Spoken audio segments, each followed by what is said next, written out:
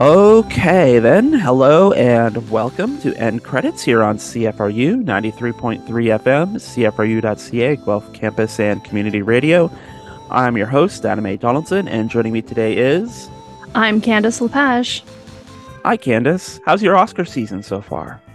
Um, I suppose it's fine. Right, I am on a movie show. Maybe I should have been paying more attention to the Oscars and who is nominated. Oops.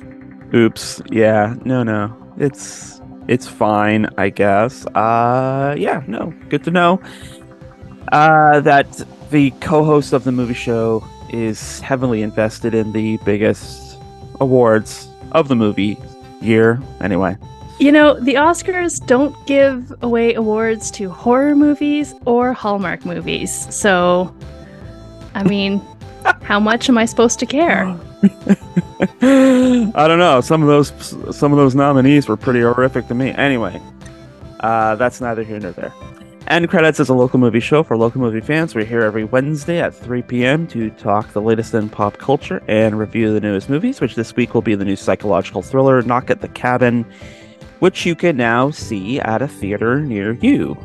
And that's going to be in the second half of the show. For the first half, I'm going to have a bit of true confession in this moment. We're gonna have a segment that I blatantly ripped off from another movie show. There's only so much content in the world. I hope we're not reaching the limits of content, but for these purposes, yeah.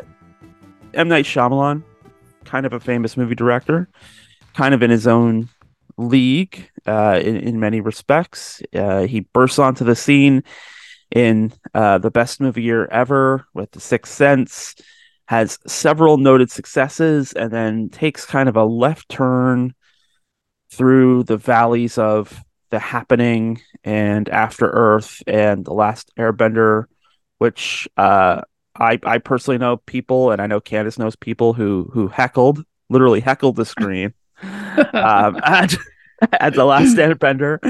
And then he makes his comeback.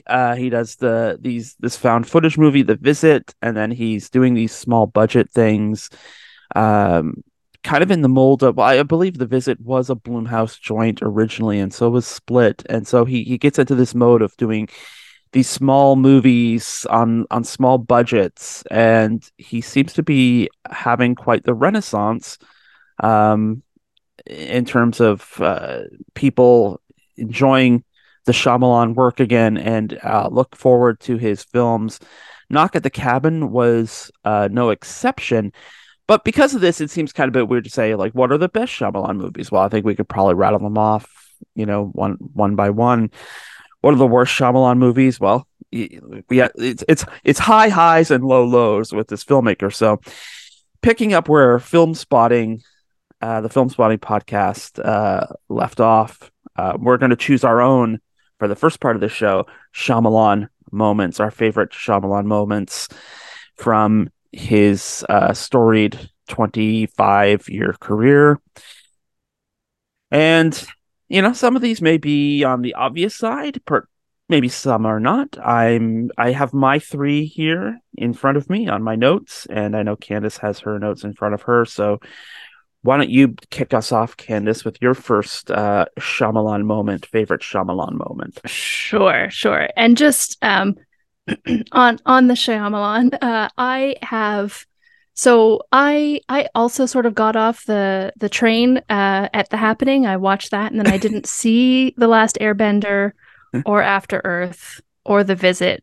I did want to see The Visit, and I'm not sure why that never happened, but I know I didn't see it. Mm-hmm. I've also never seen Split or Glass, which may be sacrilege to some fans, but that's just the way it is. But I did recently watch Old, which was interesting. Like it wasn't, it was, I don't know. I enjoyed it, but I didn't come out of it thinking, oh, I have to tell everybody about this movie. But so I was a huge fan. I'm the kind of fan of movies. I really like auteurs, people who write and direct and who have a clear vision and who just sort of own what they're doing and make it their own. And obviously, Shyamalan is one of those directors. Mm-hmm. So, like, I'm a huge fan of sort of the first bunch of his movies, and my favorites are probably not other people's favorites. But saying that, I do want to say I do have two sort of things that didn't quite make the list, but and I'm not even sure if they're moments. So most people don't know about his first film, Wide Awake, that was interestingly kind of a religious sort of movie. It was about finding faith, which we may come back to that later on in this episode. But it was about finding faith because a young boy lost his grandfather and he was worried. He needed to find proof of God so that he could know for sure that his grandpa was in heaven. And I remember when I watched this, there was one particular moment, and I always kind of think of it.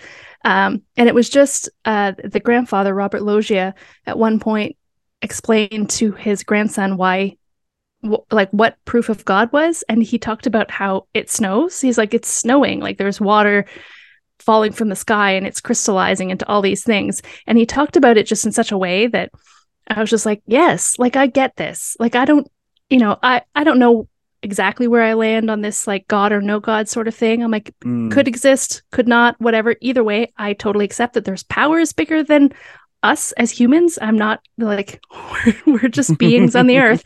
There are a lot of things a lot bigger than us. And the fact that it snows is something that's a lot bigger than us. So that was something that has just like always stuck with me. And then Lady in the Water, which some people say that's where he started going a little sideways with his films. But I just, one particular part of that movie, the character of Reggie only works out his right side, his right arm, his left arm, or his right arm and his right leg. That's it. It amounts to nothing. There's no reason for it. It's just hilarious to me. Like, why is this a thing? Like there's no payoff. And it's hilarious. So I just kind of love that there's this ridiculous thing that is there for no reason whatsoever. My real, actual starting of the list, because those barely count they don't count as anything. So most of mine are pretty obvious. The first one is a very obvious one, and it's The Happening, which is not a great film. I think. I don't know what Mark Wahlberg was doing. I don't think Mark Wahlberg knew what he was doing. I don't know. It's the trees, bro. It's the trees. Yeah, I'm not sure if maybe there was a vision and we just didn't get it or what happened there. But the opening of this film is great, particularly for me, and it stuck with me. I saw it and I thought, oh my God, this movie is going to be so good because it was so good. The construction workers all just walking off the top of the building is just like, it's such a shocking visual to see it happen. And it was just like, whoa, okay, this is where we're starting. Wow, we're really going to go somewhere here. And then we kind of didn't, which was disappointing. But still, I still think that scene is probably like one of his best sort of visual things that just, it's so unnerving. It makes you feel so uncomfortable and it's so simple at the same time. Yeah, that's for me like a one. And I will sometimes just watch that scene. Yeah. Then not bother with the rest of the movie. Yeah, the scene on its own is very, very good. And this was a phase of Mark Wahlberg's career. Is like, hey, bro, I'm an actor. Because he does. This was around the time he does The Departed. And he does like that football movie where he's the older guy who finally takes a shot at becoming the football player. I think Eagles, appropriately enough, as we're recording this on Super Bowl Sunday, and he does The Lovely Bones with Jackson. So, you know, he's having a moment where he's like, I'm not just this, you know, former rapper turned actor, and it's Former Calvin Klein model. former, yeah. So he was kind of trying to reach, and Lord bless him, but it was it was not meant to be. Okay, for my first pick is actually from Split, and it is the film that features James McAvoy, although it was originally Joaquin Phoenix who was going to play the part of Kevin Wendell Crumb and all his various personalities. And I can't really imagine that because Joaquin Phoenix, I don't consider an expressive actor necessarily. Um, but in the story of Split, it's about this character Kevin, who has 23 multiple personalities. A 24th one may or may not be emerging, depending on what you think is going on.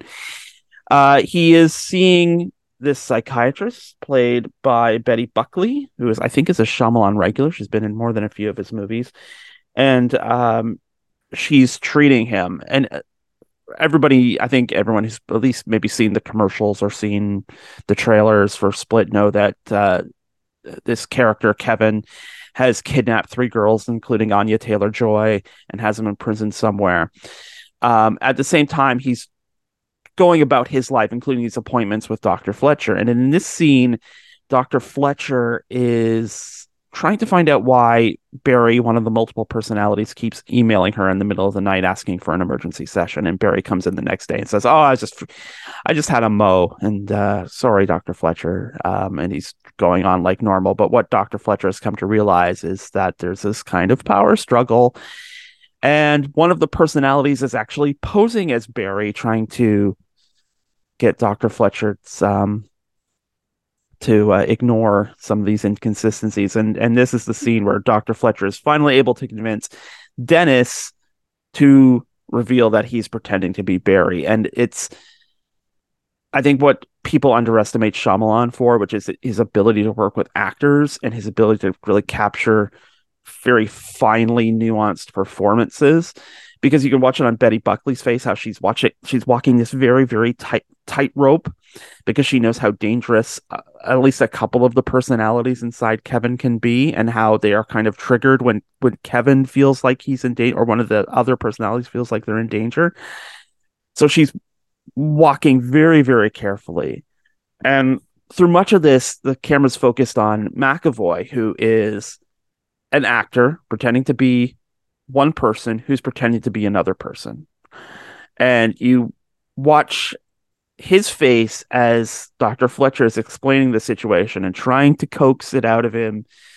And you see this mix of emotion on his face as Dennis is struggling to hold on to the veneer of Barry.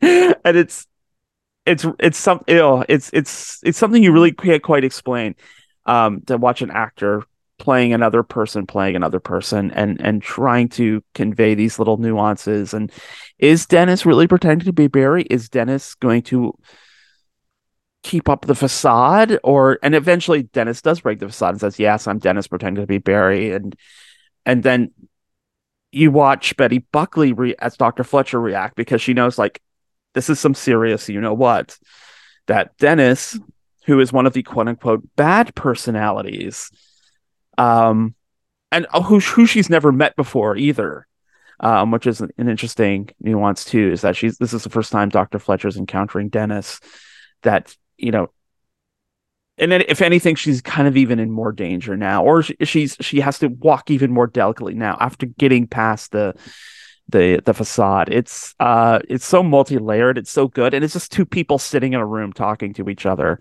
and you really lean into the scene, watching if she's able to figure out not just that Dennis is pretending to be Barry, but why Dennis is pretending to be Barry, and why Barry is sending out all these emergency emails, and what's going on, and the multitudes of Kevin Crumb. So it's also kind of why it's disappointing that it ended up being a backdoor pilot to the Unbreakable sequel that never happened, because it could have been perfectly fine as just its own thing. But yeah, it's great to watch, and it's nice to watch, in what's ostensibly a silly story about a guy with multiple personalities, which is by no means a fully recognized clinical condition, and has been sort of vastly, um, I guess, mishandled in the media sphere.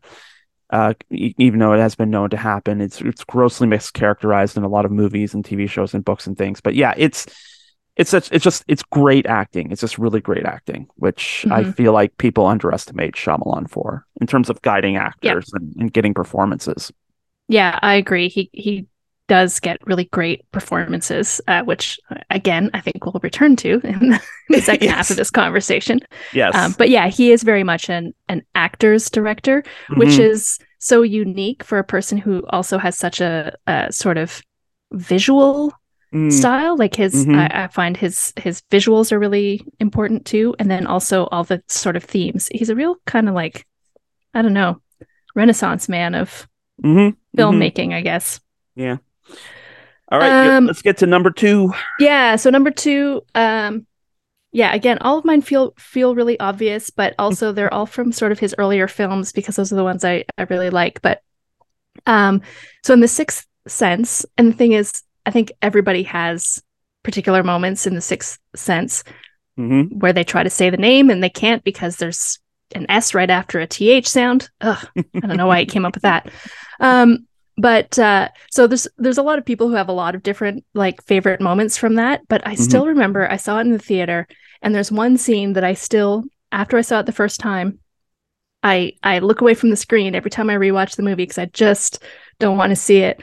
And it's when he's at school and he's following this sort of older boy, sort of a teen, down the hallway, and then as it turns out, that teen had shot himself Hmm. with a rifle, and so we find out as we sort of circle around behind him and then see the gruesome wound in the back of his head. And I remember, I mean, there, like I said, there's so many moments in that that whole film that you just kind of like everything sort of drops as a scene is revealed, as another dead person is sort of revealed, and as we sort of see how they died or something like that. But that one in particular just really got me, Mm. and I don't know why. I don't know what it is about it, but that's the one that just like chills me to the bone. Mm. And like in the theater, I was scared at that moment. And still, like I said, every time I watch that scene again, right as they do that sort of pan around to the back of his head, I just look away from this. Even like, I don't know what it is because I obviously, like, I'm closing my eyes right now. I can see it. It's in there. It's just burned in there. But I'm like, I don't need to see it again. And I'm not a person who is afraid of gore, as we talked about when I put Hmm. Terrifier 2 on my list of favorite movies. Yep. Mind boggling. So I'm not afraid of gore. I don't know what it is about that particular reveal that just got me so strongly, but it really did. There's a lot of earwig moments in that Sixth Sense movie. There's the scene where he's walking down the hallway and he looks up a staircase. And this is after he's been in class, and the teacher says to him, "Well, what was this building?" I remember this vividly because I literally watched The Sixth Sense a couple of days ago. But the teacher says, um, does anyone know what this building used to be used for? And Cole puts up his hand and he says, "They used to hang people here." And the teacher's like, "No, this used to be a court of justice." And then, you know, As though they didn't hang people in I said courts of justice. yeah. And so afterwards, he's walking down the hallway and he sees Malcolm, and he stops in front of this staircase, and you look up and there's nothing there, but then you see Cole look up and you see it from his perspective, and there are three people hanging there, and it is so eerie and so chilling just to get that call back. It's like, no wonder this kid is like so focused on the hanging. He Ugh. just walks down the hallway and he sees the ghosts of people hanging. I'm gonna jump ahead to my Sixth Sense moment because it's actually a moment that has nothing to do with the ghosts. Mhm. It's technically the second time Cole and Malcolm, the Bruce Willis child psychiatrist character, meet.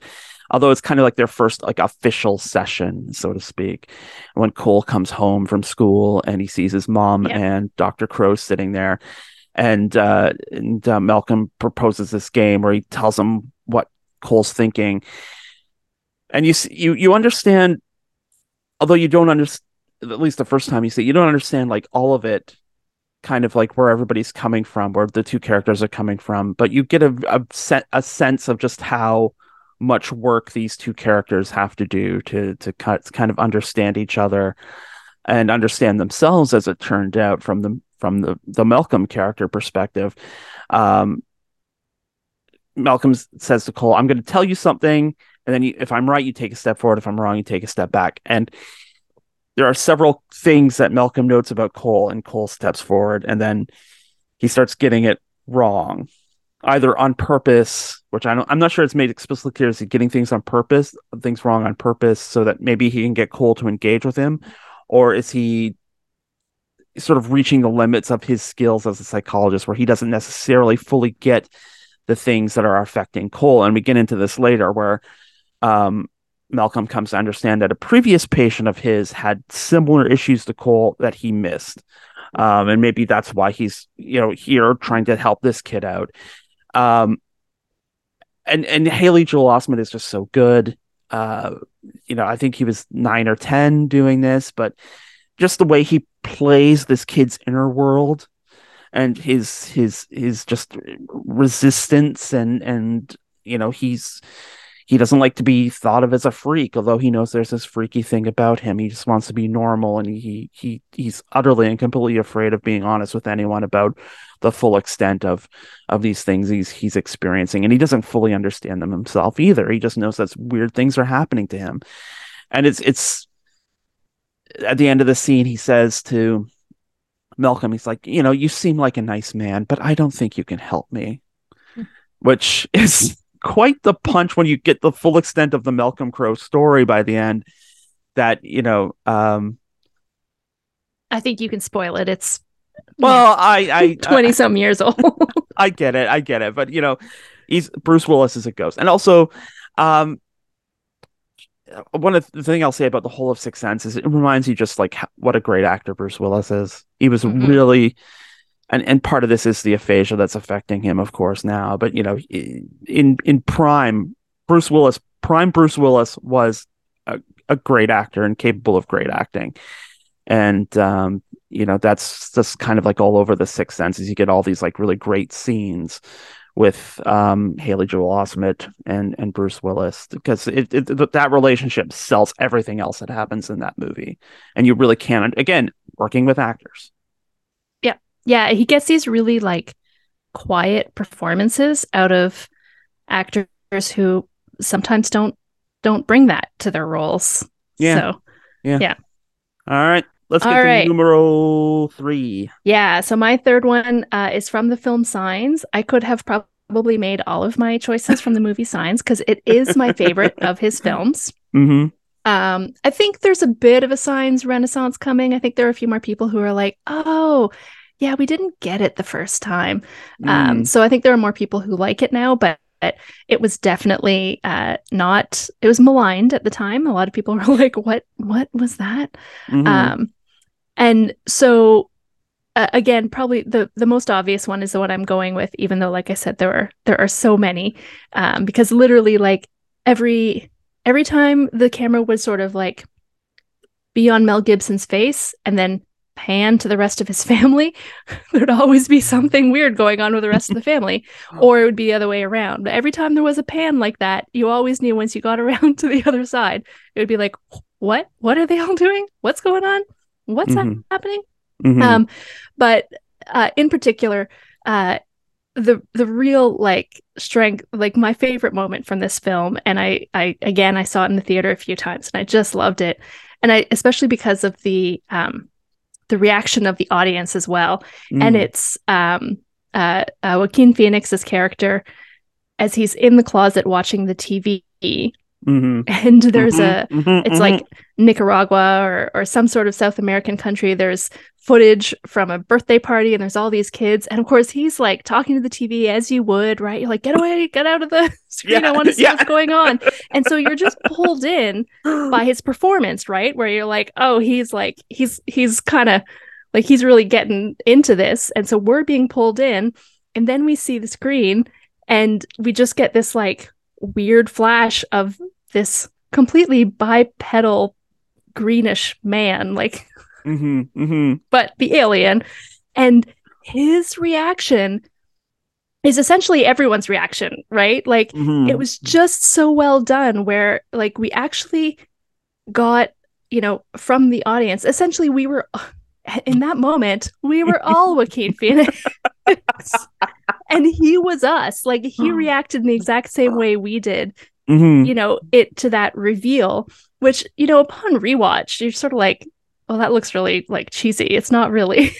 But you're just so drawn into it. And in a way, like in real life too, if we were watching something on TV and there was just like this flash of something that you can't quite see and can't quite understand, you would probably react the same way because you have all these heightened sort of things going on, right? Like they're all boarded up into the house and they're worried about things. So we've got this heightened, reaction to everything.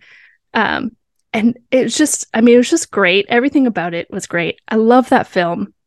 I love, as I say, Shyamalan gets these like quiet performances out of people, and he gets that a lot in Signs, but he also gets really loud, the opposite as well. He gets these really like reactionary performances also in this film. I love everything about Signs. I could talk about it forever. Yeah, if I were to pick a scene from Signs, that would be it, because it's so perfect, in terms of giving it to you from the character's perspective, and it's also a real audience moment too. That one of those things where you experience it seeing with the audience. You're talking about a Signs revival. For my number 3, I'm going to talk about a Village revival. Yeah. Because a lot of people, I think, misunderstand that movie.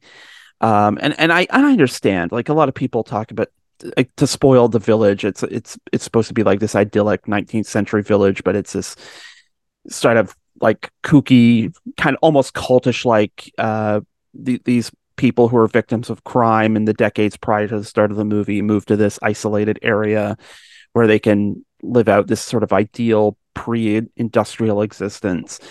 And a lot of people read that, it's like, well, why are they pretending it's the 19th century? Because you can see on the tombstones it says like 18 whatever.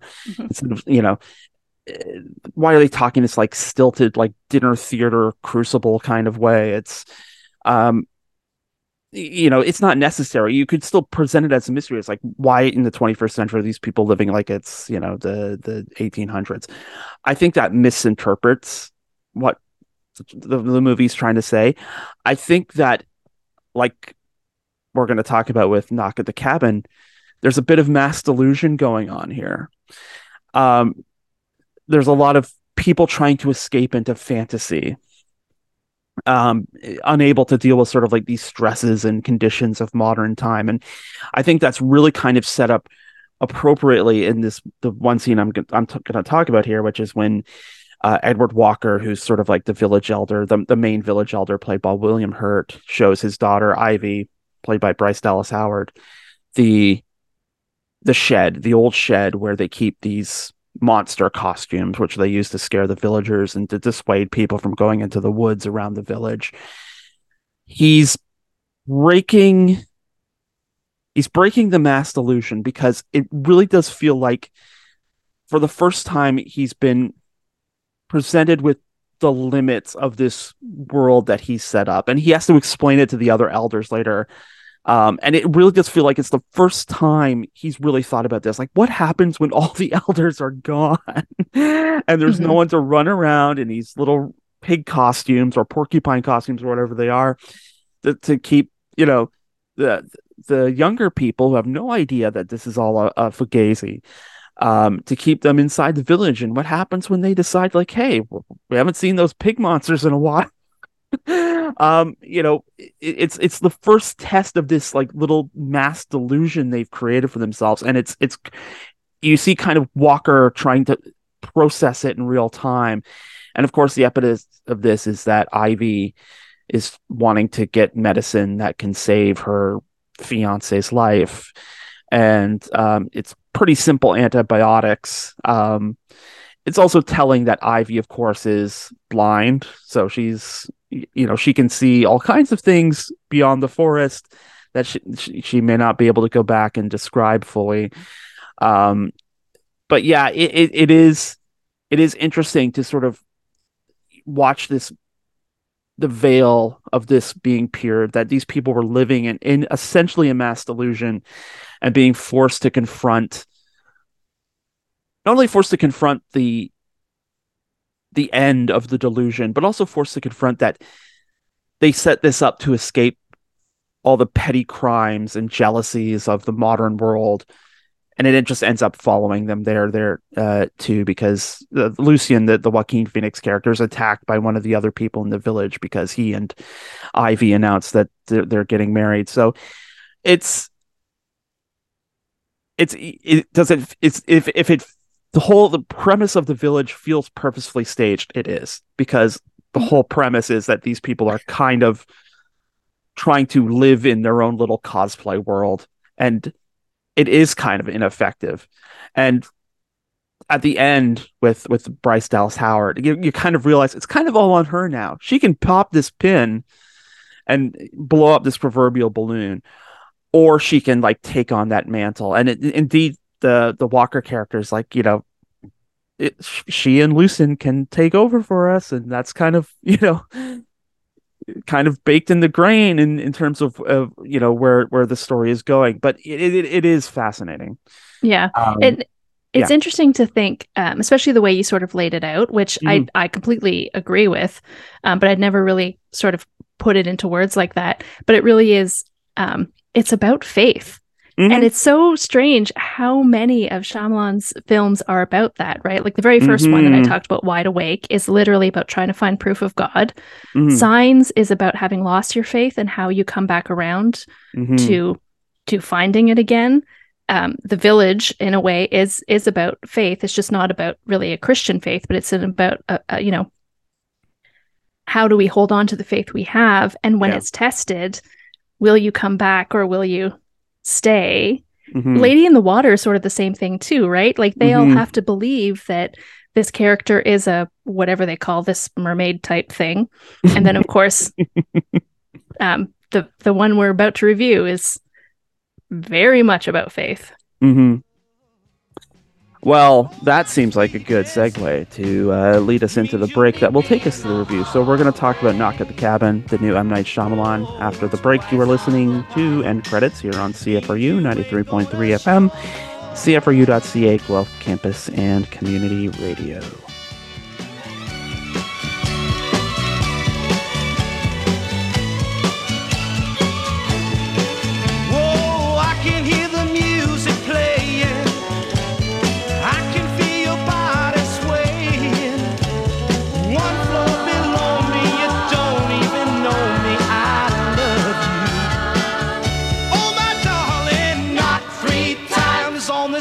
If you want me, whoa, twice on the pipe.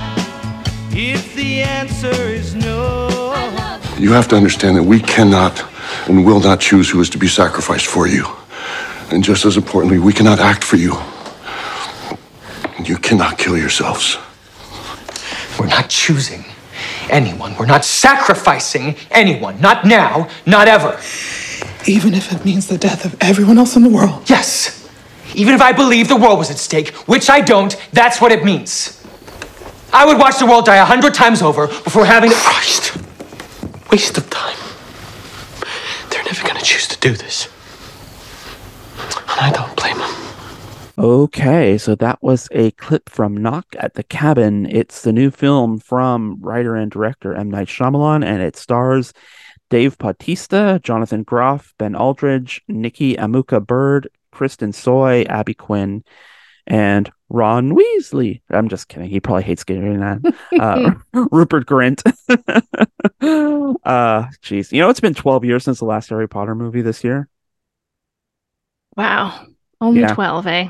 Feels like a lifetime ago. I so know, much has changed in the Harry Pottersville. Yeah, that's true. Anyway, Knock at the Cabin Door. Opening thoughts. Good Lord, Dave Bautista might be like one of our finest working actors. Oh, for sure. How did this I was floored by him. That's my like my I mean, I have other takeaways, but that's like my biggest takeaway from this. I'm just like, that man is a movie star. Hmm. Yeah. Yeah. I think there are a lot of reasons to see this movie. But I think Dave Bautista is a very major one. I have not read the book that it's based on, Cabin at the End of the World. I had heard a few things about it, and I have Paul Tremblay on my list of like authors to check out because his books seem very up my alley, which is kind of like horror-ish. So yeah, so I hadn't read the book at all. I kind of feel like I wasn't really paying attention, and this sort of just appeared, and I heard a couple of things about it, and I went, "Oh, well, this is all right. Let's go check it out." So I went in without too much idea about what it was.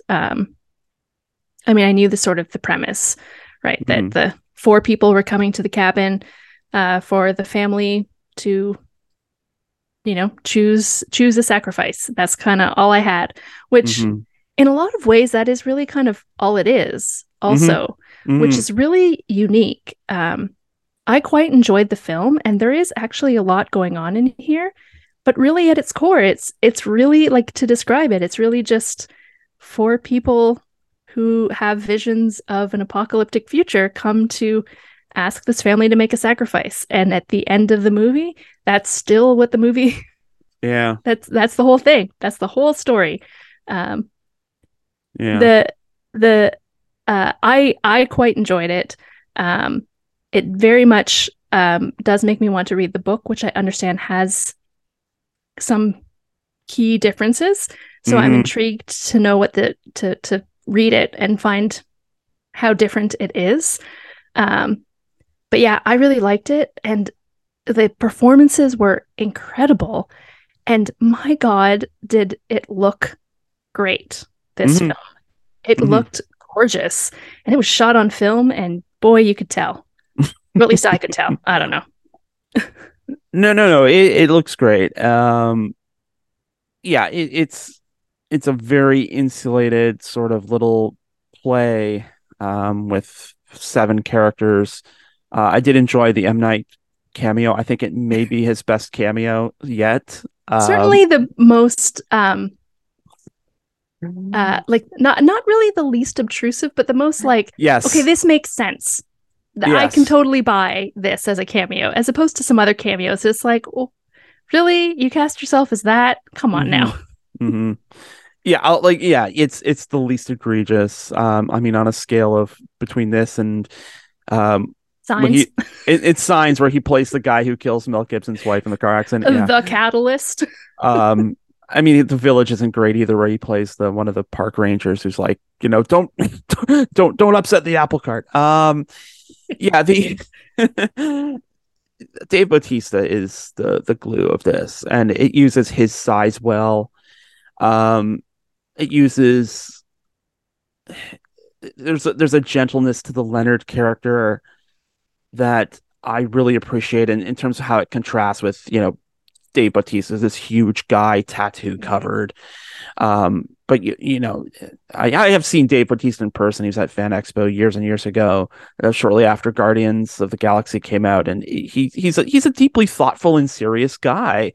And so the fact that he is capital A acting in this is not terribly surprising. But this is one of those circumstances where it uses the outer appearance of the actor as great sort of lampshading and what's going on in the inner world of the character, and you really feel his conflict and his emotion and his tenderness.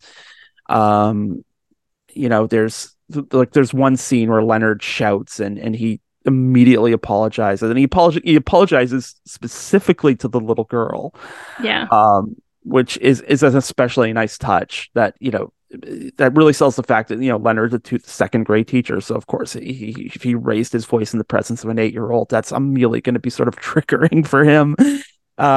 You know, probably telling a room full of 25, 30 kids every day not to shout. But but it's also great that I feel like Shyamalan went for actors who were not well known, and the other, I mean, Rupert Grint is probably the most well known because of certain franchises, but Abby Quinn and Nikki Amuka Bird as the other sort of horsemen of the apocalypse, as they're kind of named later. It's that makes it really interesting and dynamic. Also, the fact that you have Jonathan Groff and Ben Aldridge, who are two openly gay actors playing openly gay characters, I feel like is a pretty powerful subtext of this as well. That, yeah, it's about this fantastical thing about four strangers coming to this random cabin in the woods and telling a family that they have to sacrifice one of the people in the family in order to stop the end of the world. It's given this sort of like real legitimacy, though, because you have two gay actors playing gay men. You have sort of these people who seem like Shyamalan just went out and said, "Hey, you want to be in a movie? Come on in." Yeah. So yeah, and not only that, I mean, even with the with the couple, Eric and Andrew, so Jonathan Groff and Ben Aldridge, you have two really sort of real people too. Like they're each their own character, and they're very well developed, and you can see how and why they make the choices they make. And one of them is kind of a man of faith, and the other one is totally like a man of reason. And we even see a little bit how they navigate that in their relationship to begin with, because we get these really nice sort of flashbacks that fill in most of the character development. And yeah, like everybody just feels really real and lived in such a bizarre circumstance, right? Like I totally agree. Like Leonard, Dave Bautista's character, is given so much character, and he's able to portray it so well too. Like it's clear right from the beginning, his very slow, careful walk. So it opens with the actress Kristen Cui, who plays Wen, the 8-year-old child, who is also like really good. She's really good. She is really good, but her character is also really good too, right? Her character is also like a really smart, resourceful, thoughtful child who obviously like trusts and understands her parents in a way that maybe a lot of other people don't. Like they just see their parents as authority figures or as caregiver. Like, I don't know, she seems to have this relationship with them where she really trusts them and they really trust her. So she's outside playing by herself in the middle of nowhere, which seems a little, at first I was like, where are your parents? What is going on? But then we get introduced and I'm like, oh, I understand why she was just out front catching grasshoppers and they were just on the back deck and not worried about her. But so she's by herself, and Dave Bautista's character of Leonard is like front and center. He makes himself very visible. He doesn't creep or like stalk up. He makes himself very visible, but walks very like slowly in a way that's like not intimidating. So even just through his like physicality right at the very beginning, he's already letting us know so much about his character. And then you're right about like using the size, like right from that scene too. That was kind of when I was like, oh, that's right. Shyamalan has such a great like visual presence because he's, she's so small and Leonard is so big, and we see the difference, and they shake hands, this tiny little hand and this great big hand. And they sit down, and we don't really see each of them except for that moment when we see them shake hands. We don't see them in the same frame. Yeah. But we see these close-ups on their face where their faces almost look the same size because they're so close. But somehow it still helps you to know like how little she is and how big he is and how this could be like a really scary sort of thing. And he's working so hard to make it not scary. I'm like, oh, man. But while still also being a little bit, you're a little bit uncertain about unsettled. How it's going. It's unsettled. And it's because of the slight perspective, because it's a close-up of their faces, but you can definitely see that you're looking down on Wen and you're looking up on Leonard. Yeah. So Well, and then at one point, then suddenly it becomes Dutch angle on both of their faces. yes. Oh, yeah. A little off kilter. Yeah. Yeah. Yeah. But she's so like I said, as a like the character of Wen, you know, she's very cautious. Mhm. She's asking him questions. She's not being dumb in this situation. Hmm. Like, it's really intriguing to see her interact with this man in a really like, I'm going to be careful, but I'm also not going to Hmm. freak out because that could be a bad thing. And it was, yeah. He's not scary, but I mean, you're definitely sort of like, what's going on here? Yeah. Yeah. They know It's they're in the middle of nowhere. So where did you come from? yeah, yeah. That's the thing about all of this is, and I appreciated it, just like getting right into it. This is not an unfamiliar trick with Shyamalan movies where he gives out character details and flashback, but I appreciate that we just kind of get right into it. He lays the table and then lets things start to unfold, as opposed to, we're going to spend 20 minutes with, Eric and Andrew and Wynn hanging around and doing family things. We get these little snippets, singing, in the car together, or, when they go, I guess it's some South Asian country, China or Vietnam or Korea, and to adopt Wynn when she's a baby. And you get just enough to sort of let you know what the dynamics are. Otherwise, we are insanely focused on this story. And the other thing I appreciated is Shyamalan holds on for as long as possible to this idea that this could be a delusion. These people could be crazy, even though they seem very earnest. They seem very nice. Exception of the Grint character, but he's kind of out of it before before too long. But these very pleasant, for the most part, pleasant people, could they be conning them? Could they be, crazy people? How do you know, like, if there's an earthquake, off the Oregon coast, like, if you're nowhere near Oregon, how do you know all this? And there's a lot of really great, like, constantly looking at the wristwatch and things. It's such a great trick that he plays for almost 2/3 of the movie. Like, maybe all of this really is crazy, and they're being set up in some way. Like, what the deal is, it's hard to say, because they're going to such extremes to try and prevent the end of the world. But having said that, people go to extremes to make their fantasy reality sometimes, and we've certainly seen that a lot in recent years. So the movie is very good in terms of, I guess it's maybe a bit of magical realism that Shyamalan's playing, which is kind of his bag. But this idea that is the world ending?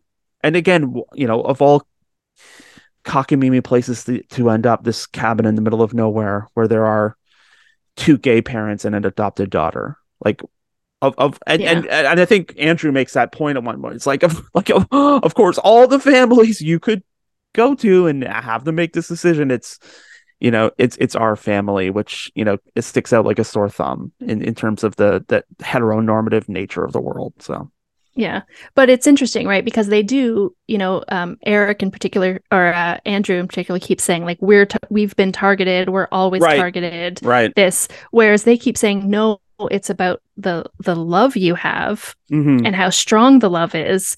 And so you get these really two sort of opposing ideas about, what is it about? And I definitely felt like, even though Andrew felt so sure that it was about being targeted, and I believe that he believed that, I really feel like right from the get-go, it wasn't about that at all. It really was. And so it was quite nice to have it be, just like this really loving family. I mean, I disagree with the premise in general that, like, I don't know what powers that be that we're supposed to, like, sacrifice things to. I'm just going to reject that on principle. I'm like, nope, sorry. As far as I'm concerned, the world can burn then. Obviously, none of us deserve to be here if that's what has to happen. But everyone has their own personal thing. And I was very interested sort of in my journey as well as I'm watching the film, because I spent a good portion of the film very much going, yeah, no, if I was in this situation, nope, sorry, the world can burn. And then like right towards the end, I was like, I don't know, maybe if I keep thinking the world can burn because I'm not going to sacrifice my love, does that make me like all the anti-maskers? Like, it's a really interesting film to come out in a time when we're in such like conversation around personal freedom. Yeah. But that's not what this is about at all. Like, it's really, really not about that. And it doesn't even like come close to being that conversation. But then, as a viewer, as you're sort of thinking, as you put yourself into that position, like I was just sort of forced to say like, wow, like, it's interesting. What? Yeah. Sorry, I didn't mean to interrupt. It's the embodiment of Andrew and Eric, where Andrew is very much on everything that has happened, but Eric is focused on everything that will happen. And one of the things that breaks through is when Eric talks about having this vision of when being a grown up, and it's just this little ordinary scene of grown up Wynn and older Andrew getting into a car together to go somewhere. And it's just a quiet little moment. It could mean 100 different things.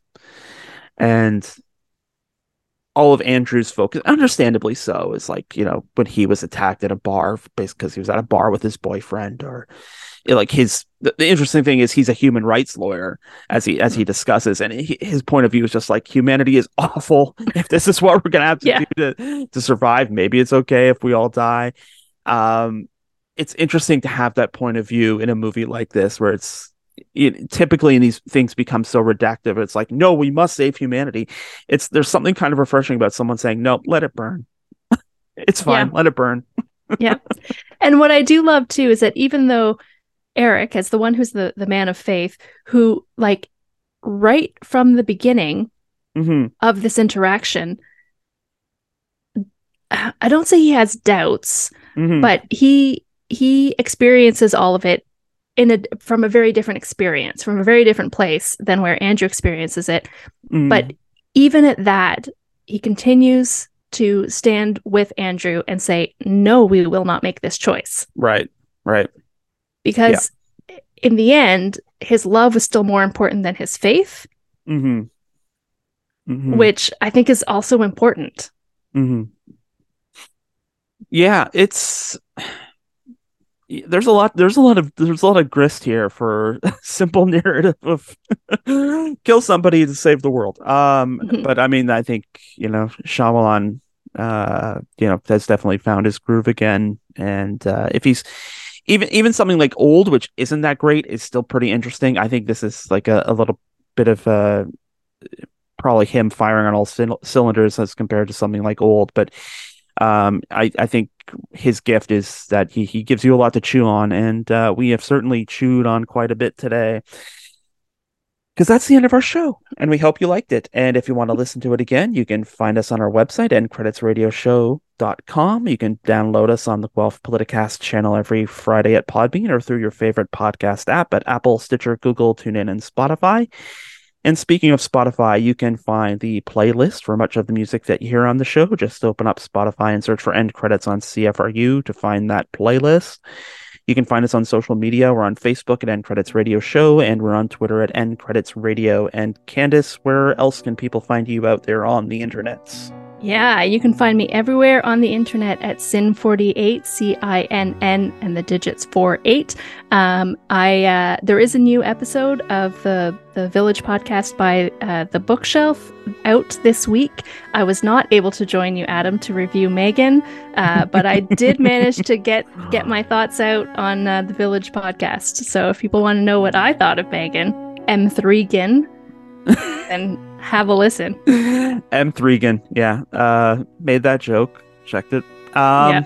Anyway, we'll be back here on, I will be back here on CFRU tomorrow at 5 p.m. for news and politics on Open Sources Guelph with Scotty Hertz. In the meantime, you can find me on Twitter and Instagram at Adam A. Donaldson, or check out my news and politics site at guelphpolitico.ca.